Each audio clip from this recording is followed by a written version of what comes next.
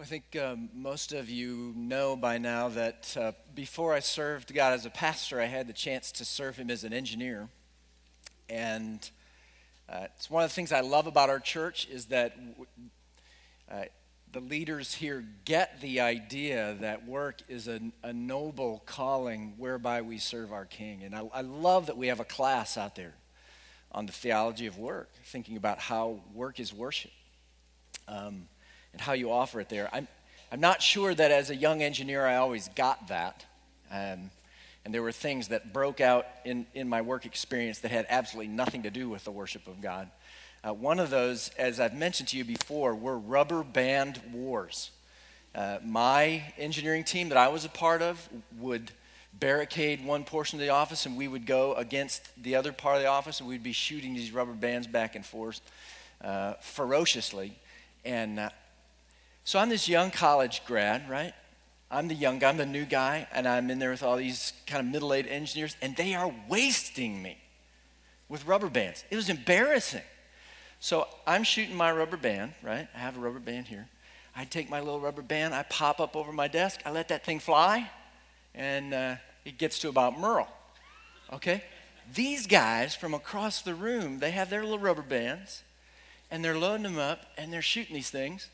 And it's going, how far, who'd that end up near? If you raise your hand, where that rubber, okay, their rubber bands are back at the soundboard, okay? They're killing me. And I'm trying to figure out why. Finally, Louis, my mentor engineer, took me aside and he mentored me in this. He said, man, it's all about the tension.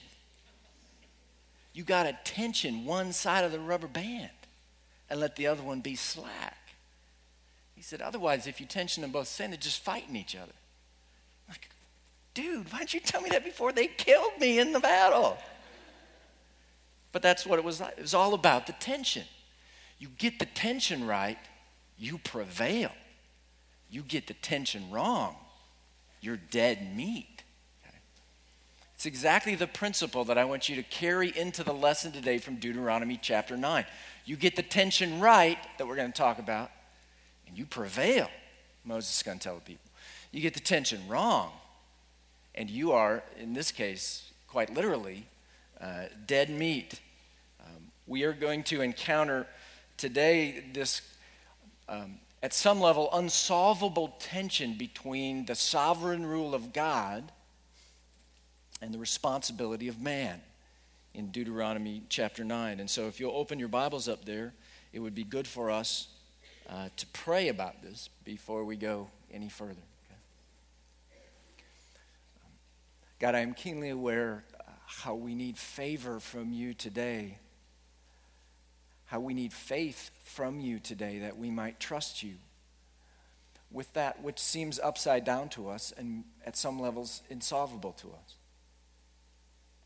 God, I pray that today your word would prevail in our lives and our faith would be strengthened by it. God, I pray that my words would serve that good end.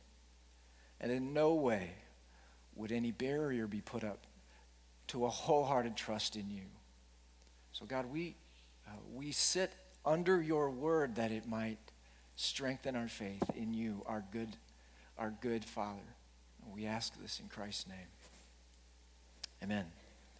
Deuteronomy chapter 9 starts this way. Hear, O Israel, you are to cross over the Jordan today, Moses says, to go in to dispossess nations greater and mightier than yourselves, cities great and fortified up to heaven, a people great and tall, the sons of the Anakim, whom you know and of whom you have heard it said, who can stand before the sons of Anak?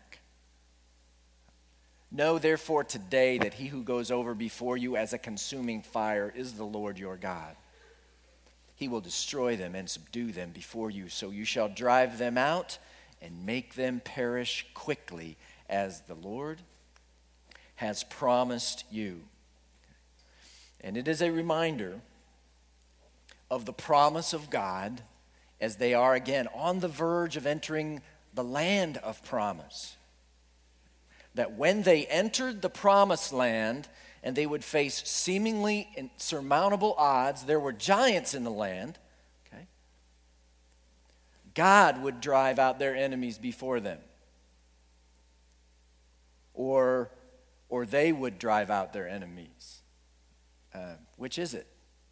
Verse 3, it says it both ways. It says that he will destroy them. God will destroy them and subdue them before you. So you shall drive them out and make them perish quickly. Are they supposed to do it? Or is God going to do it? And of course, the tremendously unsatisfying answer is yes. Okay? Yes. In that one verse, verse 3, both of those things brush right up against each other in the same verse. God's sovereignty on the one hand and man's responsibility on the other. And Moses is deeply concerned that we get that tension right. Not that we remove the tension, but that we get that tension right. You know, you can fall off probably one side or the other on this thing. You could, I suppose, if you were an Israelite and you heard him say this, you could say, it's all God. Just going to kick back in a tent, wait for God to mop them up, and then we're going to go in, sample some of the fruits of God's victory. Moses is not concerned about that error, erroneous though it may be. He doesn't even talk about it.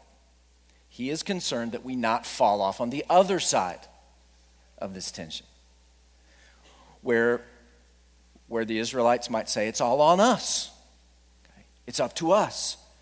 Maybe not all on us, but significantly on us, at least to such an extent that when we prevail, we should get some of the credit.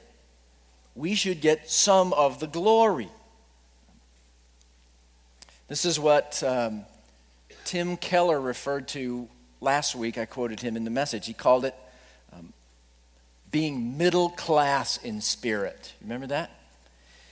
You know, Jesus calls us to be poor in spirit, but Keller says, on the contrary, you believe that God owes you some things. He ought to answer your prayers and bless you for the many good things you've done. Even though the Bible doesn't use the term, by inference, we can say that you are middle class in spirit.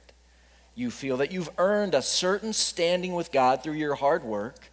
You may also believe that the success and the resources you have are primarily due to your own industry and energy. This is exactly what Moses is concerned about in the lives of the people as they are about to enter the land. The rest of the chapter all addresses this singular issue in their lives and in ours. He is concerned about our pride, particularly our tendency to overvalue ourselves, that we would have too much tension on that side of the rubber band. Now, this is what's really interesting about what's about to happen. The rest of the chapter, Moses is instructing them on what's going to happen, how they're supposed to think when they enter the land and this great victory is won. It hasn't happened yet. But because God has promised it, Moses is absolutely confident that it's going to happen. So confident that he's giving all this detailed instruction that follows, starting in verse 4. He says to the Israelites, do not say in your heart, after the Lord your God has thrust them out before you, it's because of my righteousness that the Lord has brought me in to possess this land. Whereas it is because of the wickedness of those nations that the Lord is driving them out before you. Not because of your righteousness or the uprightness of your heart are you going in to possess their land. But because of the wickedness of these nations, the Lord your God is driving them out from before you, and that he may confirm the word that the Lord swore to your fathers, to Abraham, to Isaac, and to Jacob. Know therefore, he says it again, that the Lord your God is not giving you this good land to possess because of your righteousness. Over and over and over again, Moses says it, it's not because you're so absolutely wonderful that God is showing favor on you and driving these nations out from before you. It's not because of your righteousness, he says. It's because your enemies are so incredibly wicked that they're being driven out of the land. And that's going to come up again and again in Deuteronomy. You'll see it in Deuteronomy 18, for instance, where we read, when you come into the land that the Lord your God is giving you, okay, same exact scenario, you shall not learn to follow the abominable practices of those nations, the ones that are in the land. There shall not be found among you anyone who burns his son or his daughter as an offering. Anyone who practices divination or tells fortunes or interprets omens or a sorcerer or a charmer or a medium or a necromancer or one who inquires of the dead, for whoever does these things is an abomination to the Lord. And because of these abominations, the Lord your God is driving them out before you. You shall be blameless before the Lord your God. For these nations which you are about to dispossess, listen to fortune tellers and diviners. But as for you, the Lord your God has not allowed you to do this. And in case, this is a description of the Canaanites and the people that lived in the promised land. And if, in case you missed it, he'll say it in Deuteronomy 12 as well. You shall not worship the Lord your God in their way, in that way. For every abominable thing that the Lord hates, they have done for their gods. For they even burn their sons and their daughters in the fire to their gods. Okay. So you want to know why God's driving them out of the land? It's judgment on some of the most heinous sin we could imagine.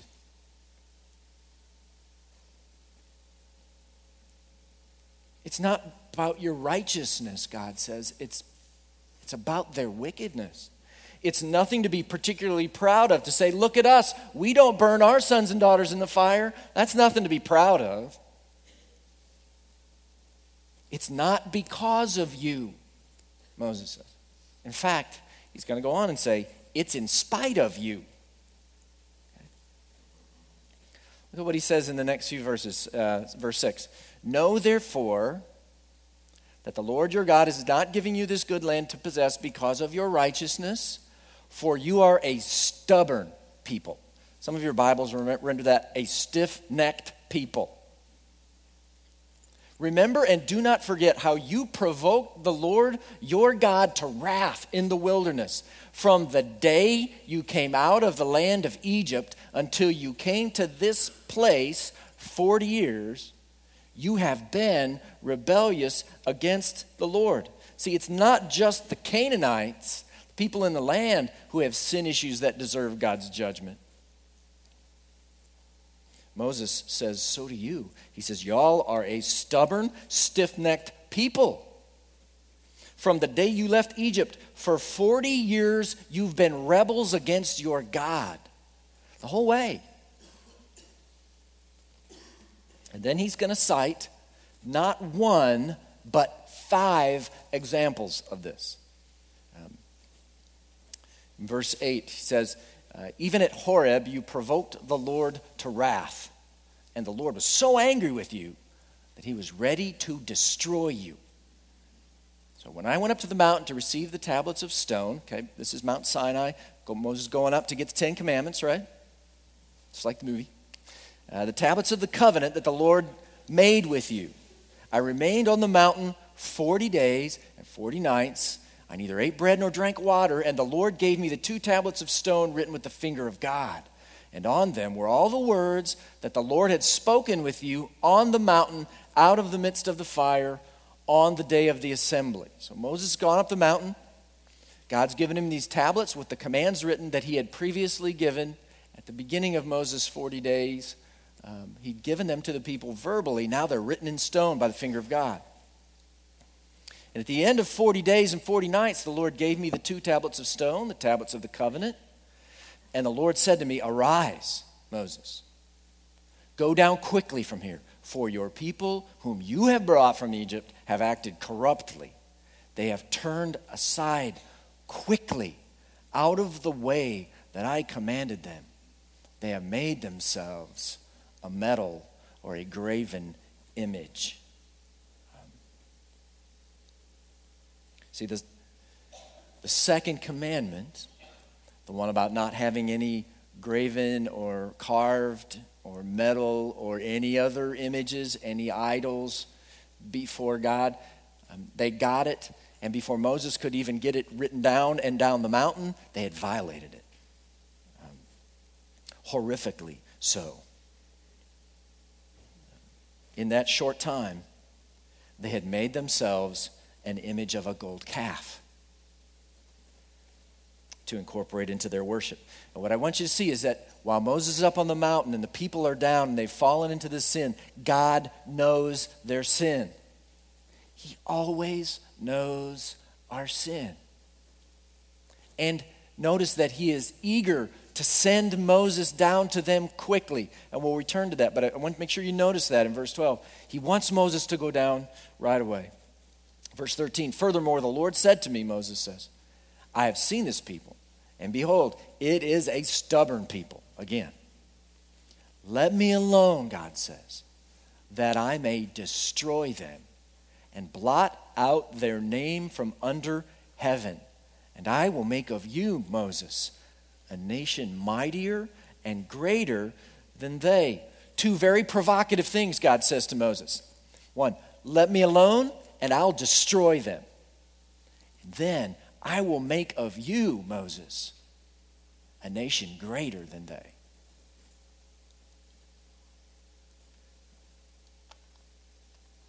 Verse 15. Moses says, I turned, came down from the mountain, and the mountain was burning with fire. The 2 tablets of the covenant were in my 2 hands, and I looked, and behold, you, the people, had sinned against the Lord your God. You had made yourselves a golden calf. You had turned aside quickly from the way that the Lord had commanded you. 40 days. So I took hold of the 2 tablets, and I threw them out of my 2 hands and broke them before your eyes. And the shattering of the tablets are symbolic of the shattering of the covenant which the people had done in their sin. But what's Moses going to do now? Will he take God up on his offer and at last be rid of this troublesome, grumbling, rebellious people once for all, and let God start over with him and his own family, from which God says he'll make a great nation? Verse 18, Moses chooses, and he lays prostrate before the Lord as before, 40 days and 40 nights, and neither ate bread nor drank water, because of all the sin that you, the people, had committed in doing what was evil in the sight of the Lord, to provoke him to anger. For I was afraid of the anger and hot displeasure that the Lord bore against you, so that he was ready to destroy you. But the Lord listened to me that time also. And the Lord was so angry with Aaron that he was ready to destroy him. And I prayed for Aaron also at the same time. And then I took the sinful thing, the calf that you'd made, and I burned it with fire and crushed it, grinding it very small until it was as fine as dust. And I threw the dust of it into the brook that ran down from the mountain. Moses, almost unbelievably, has decided to forego the offer of letting God start over with him and make him a great nation in and of himself. And instead, he decides to stand in the gap in prayer between a just and holy God and a sinful, rebellious, stubborn people. Moses chose the interests of the people above his own interests. And it's as though when Moses heard God say, "Let me alone, that I may destroy them," it's as though that was a call for Moses not to let God alone. It made him realize that he could not leave God alone, that maybe even there was hope if he would not leave God alone. And the only reason I can imagine that Moses would make this choice is that he really did love those stubborn, stiff-necked people that God had called him to lead. It's interesting. This is not the first time Moses had this dilemma. Back in Numbers 14, it's almost the exact same scenario. If you remember the story, the spies had gone into the promised land. They bring back a report. Land is good. People are big. And everybody's distressed. They don't want to go in the land. They talk about killing Moses and going back to Egypt. And in Numbers 14, the Lord says to Moses at that time, how long will this people despise me? And how long will they not believe in me in spite of all the signs I've done among them? I'll strike them with pestilence and disinherit them, and I will make of you, Moses, a nation greater and mightier than they. Same scenario. And back in that occasion too, Moses chose the people above his own interests. And he chose to pray for them rather than pursue his own greatness. See, Moses is the prototype shepherd of God's people. He is the model pastor. He is 1 Peter 5, 2 and 3 exemplified here. It says, shepherd the flock of God that's among you, exercising oversight, not under compulsion, but willingly, as God would have you, not for shameful gain, but eagerly, not domineering over those in your charge, but being examples to the flock. It's in response to this humble shepherd's earnest prayers. 40 days and 40 nights, Moses pleads with God for the people. And God relents and spares them. Not because of them, in spite of them. Because someone interceded for them and pled their case earnestly before their righteous judge. And not just for them, but for Aaron too. Aaron is symbolic. He was their high priest. He was their go-between between them and God. And he was also the one who actually made those golden calves that they'd fallen into idolatrous worship about. It's not because of them. It's in spite of them. Only because someone made intercession on their behalf would God spare them his judgment. See, this is Moses' great concern. They had too much confidence in themselves. They thought themselves too deserving of God's favor. And it was so dangerous for their souls to think that they had been spared because of their righteousness. It wasn't because of them. It was in spite of them. St. Augustine said, my sin was all the more incurable because I did not think myself a sinner. Moses desperately wanted them to see that it was not because of their righteousness, but it was in spite of their great sin that God was going to rescue them and deliver them. And just in case they didn't get it, he rattles off 4 more examples to convince them of that very thing, that it wasn't because of their righteousness, it was in spite of their sin that they were being saved. In verse 22, he says, at Taberah also, and at Massah, and at Kibroth Hattava, you provoked the Lord to wrath. And when the Lord set you up from Kadesh Barnea, saying, go up and take possession of the land I've given you, then you rebelled against the commandment of the Lord your God and did not believe him or obey his voice. You have been rebellious against the Lord from the day that I knew you. At Taberah, they grumbled against the Lord because they had been journeying in the desert for 3 days. 3 days. At Massah, they grumbled because they didn't have enough water. At Kibroth Hattava, they grumbled because they had no meat. At Kadesh Barnea, they grumbled because there were giants in the land. Moses piles up these examples so that they'll see you have no righteousness to justify God's favor upon you. In fact, it's in spite of your rebellious sin that God has shown his favor to you. Would you say that that's how you think about your relationship with God? Does God show favor on you because of you or in spite of you? Because of your righteousness or even in spite of your great sin? Jesus would say, I tell you the truth, the tax collectors and the prostitutes are entering the kingdom of God ahead of you. C.S. Lewis, when he puzzled over that provocative statement, concluded that prostitutes are in no danger of finding their present life so satisfactory that they cannot turn to God. The proud, the avaricious, the self-righteous are in that danger. Are you in that danger?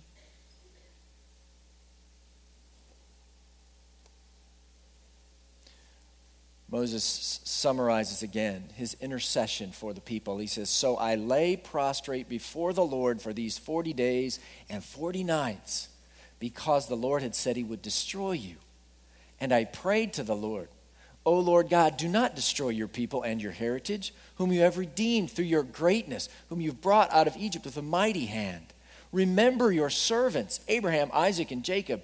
Do not regard the stubbornness of this people, or their wickedness, or their sin, lest the land from which you brought us say, because the Lord was not able to bring them into the land that he promised them, and because he hated them, he has brought them out to put them to death in the wilderness. For they are your people and your heritage, whom you brought out by your great power and by your outstretched arm." Moses shows us here how he prayed for the people when they were facing God's wrath. And it revolves around three core truths. He says to God, remember they are your people. Okay. He says to God, these are your people whom you redeemed, whom you are in covenant relationship with. They're your people. Remember that, God. Then he says, remember your promises. It's the second thing. He says to God, these are your promises made to Abraham, Isaac, and Jacob. God, remember your promises. And thirdly, he says, God, remember your name. Your name will be shamed before your enemies, specifically the Egyptians you just put this awesome display of power on in front of. Your name will be shamed in them because you did not deliver your people into the land you had promised. So remember your people, God, remember your promises, and remember your name. And if we were to look back in Numbers 14, that other time when Moses interceded for the people to spare their very lives, we would find a fourth thing that shapes his prayers. He's praying to God in that same situation. He says, now please let the power of the Lord be great as you have promised, saying, the Lord is slow to anger and abounding in steadfast love, forgiving iniquity and transgression, but he will by no means clear the guilty, visiting the iniquity of the fathers on the children to the third and the fourth generation. Please pardon the iniquity of this people, according to the greatness of your steadfast love, just as you have forgiven this people from Egypt until now. That fourth core truth is remember, God, your character, especially remember your love. Twice he brings it up. According to your steadfast love, God, spare your people. Spare your people. Moses unselfishly goes before God to plead for these people, stubborn, grumbly, rebellious people who at one point talked about killing Moses. Now Moses pleads for 40 days and 40 nights for their very lives. By the covenant of God, by the promises of God, by the name of God, by the character of God, Moses stands in the gap for those who would otherwise face the judgment of God. And this is a huge example for us in how we must pray. It's a challenge to pray more boldly, more unselfishly, more undeterredly than we ever have before.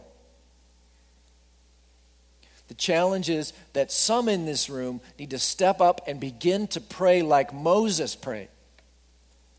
To pray like Moses prayed for our church, passionately, claiming the promises of God, claiming the name of God, claiming that we are his people, and interceding for the church like Moses prayed for God's people. To pray like Moses for your family, to pray with passion, unrelenting, reminding God of his promises as they relate to your family, interceding. to pray like Moses for those who stand outside of this family this morning. People you know and you care about who don't know the mercy of God yet, who are facing head-on the judgment of God. Will you pray like Moses for those people? Is God calling you today to make a new commitment to pray with passion for your friends who don't know Christ? And tonight at 6 o'clock, we gather as a church family in this room to do exactly that. You should come in obedience to what God is saying to you right now. If you sense God calling you to pray and intercede along the lines of what Moses did, tonight at 6 o'clock, join me in this room. And we will pray for those who are waiting, facing the judgment of God, in need of his mercy. We will intercede tonight for mercy for those who are facing his judgment. As Mark mentioned earlier, it's the week before Easter. And there are some surveys that indicate that 8 out of 10 unchurched people are likely to come to church if you will just invite them.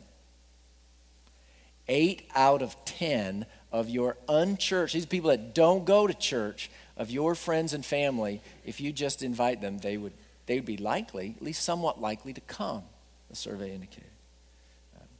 And Easter, they've discovered, after Christmas, is the most likely time for someone to embrace an invitation to church. It's just as likely as when a national crisis happens like 9/11. Easter, people are just as likely to accept an invitation of church. When there's a national crisis like 9/11, or a crisis like Duke losing in the first round of the NCAA tournament, people are just as likely, more likely than when they had a baby, which really opens up people spiritually many times. They start thinking about how incompetent they are as a parent. So if you have a friend who doesn't go to church, and they're a Duke fan, and they just had a baby, they're amongst the elect. Get them in here, okay?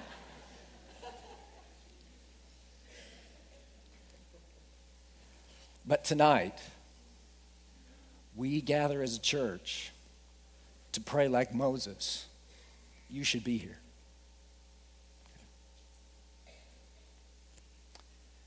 Moses prayed for the people in an amazing thing that I can't really explain fully. God relents of his judgment in response to Moses' prayers. We'll look at chapter 10 real briefly. At that time, when Moses had prayed, the Lord said to Moses, "Cut for yourself 2 tablets of stone like the first, and come up to me on the mountain and make an ark of wood. And I will write on the tablets the words that were in the first tablets that you broke, and you shall put them in the ark." So Moses does all this. And what you have here is the symbolism. The shattering of the tablets was the breaking of the covenant. The remaking of the tablets is the restoring of that covenant, the renewing of it with God's people. God has foregone his judgment, and he's showing them mercy. They're put in the ark, symbolizing God's everlasting covenant with his people in the presence of that ark. Skip down with me to verse 10, the last couple verses in our passage. Moses recaps, he says, "I stayed on the mountain, as at the first time, 40 days and 40 nights. He's praying for the people, 40 days, 40 nights. "And the Lord listened to me that time also. The Lord was unwilling to destroy you." The Lord was unwilling to destroy you. It's an interesting expression. The Lord was unwilling to destroy you in response to Moses' prayer? Yes. Yes, indeed, in response to Moses' prayer. But I think there are hints in our passage that was God's position all along. That he was all along the way unwilling to destroy his people. You remember back in verse 12 of chapter 9? When Moses was sent down the mountain so hurriedly, it says, the Lord said to me, this is when the Lord is aware of the people with this golden calf throwing this idolatrous party down there. He says, arise, go down quickly, Moses, for your people whom you have brought from Egypt have acted corruptly. They've turned aside quickly out of the way that I commanded them. They made themselves a metal image. Why did God send Moses down so quickly? I think God was never willing to destroy his people. That's why he sent Moses down. He sent Moses down to intercede. It's not that Moses, by his prayers, was somehow overcoming God's reluctance by his prayers. It's more that he was laying hold of God's greatest willingness. Archbishop Trench actually said it that way. He said, prayer is not overcoming God's reluctance. It's laying hold of his highest willingness, according to his covenant, according to his promises, according to his name and his character. In the sending of Moses, God was making a way for his people to escape judgment and experience grace. Grace means I do get what I don't deserve, and I don't get what I do deserve. That's what grace means. I do get what I don't deserve, and I don't get what I do deserve. Grace means when God acts on my behalf, it's not because of me. It's actually in spite of me. Now, if you haven't figured it out yet, this is a pointer to our story. Okay. Let me skip through some slides. The Apostle Paul put it this way in 1 Timothy. He says that saying is trustworthy, deserving of full acceptance, that Christ Jesus came into the world to save sinners. And then he says, of whom I am the foremost. See, it's not because of us. It's not because of our righteousness that God in his mercy has saved us.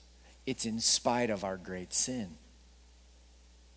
It's because of the one who loved us and interceded for us. Isaiah looked forward to him, and he said, he poured out his soul to death and was numbered with the transgressors, yet he bore the sin of many and makes intercession for the transgressors.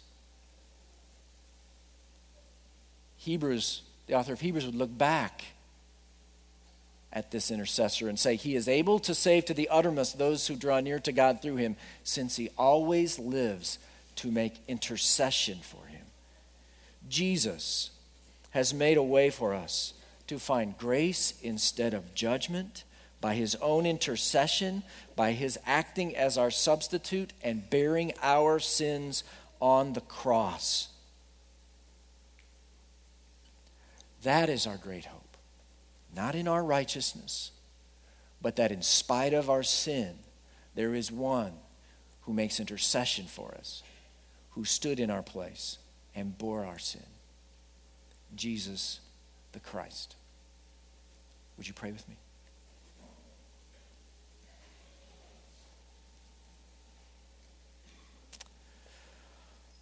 Since then, we have a great high priest who has passed through the heavens, Jesus, the Son of God. Let us hold fast our confession. For we do not have a high priest who is unable to sympathize with our weaknesses, but one who in every respect has been tempted as we are, yet without sin. Let us then, with confidence, draw near to the throne of grace, that we may receive mercy and find grace to help in time of need. Jesus, we worship you. We pray in your name.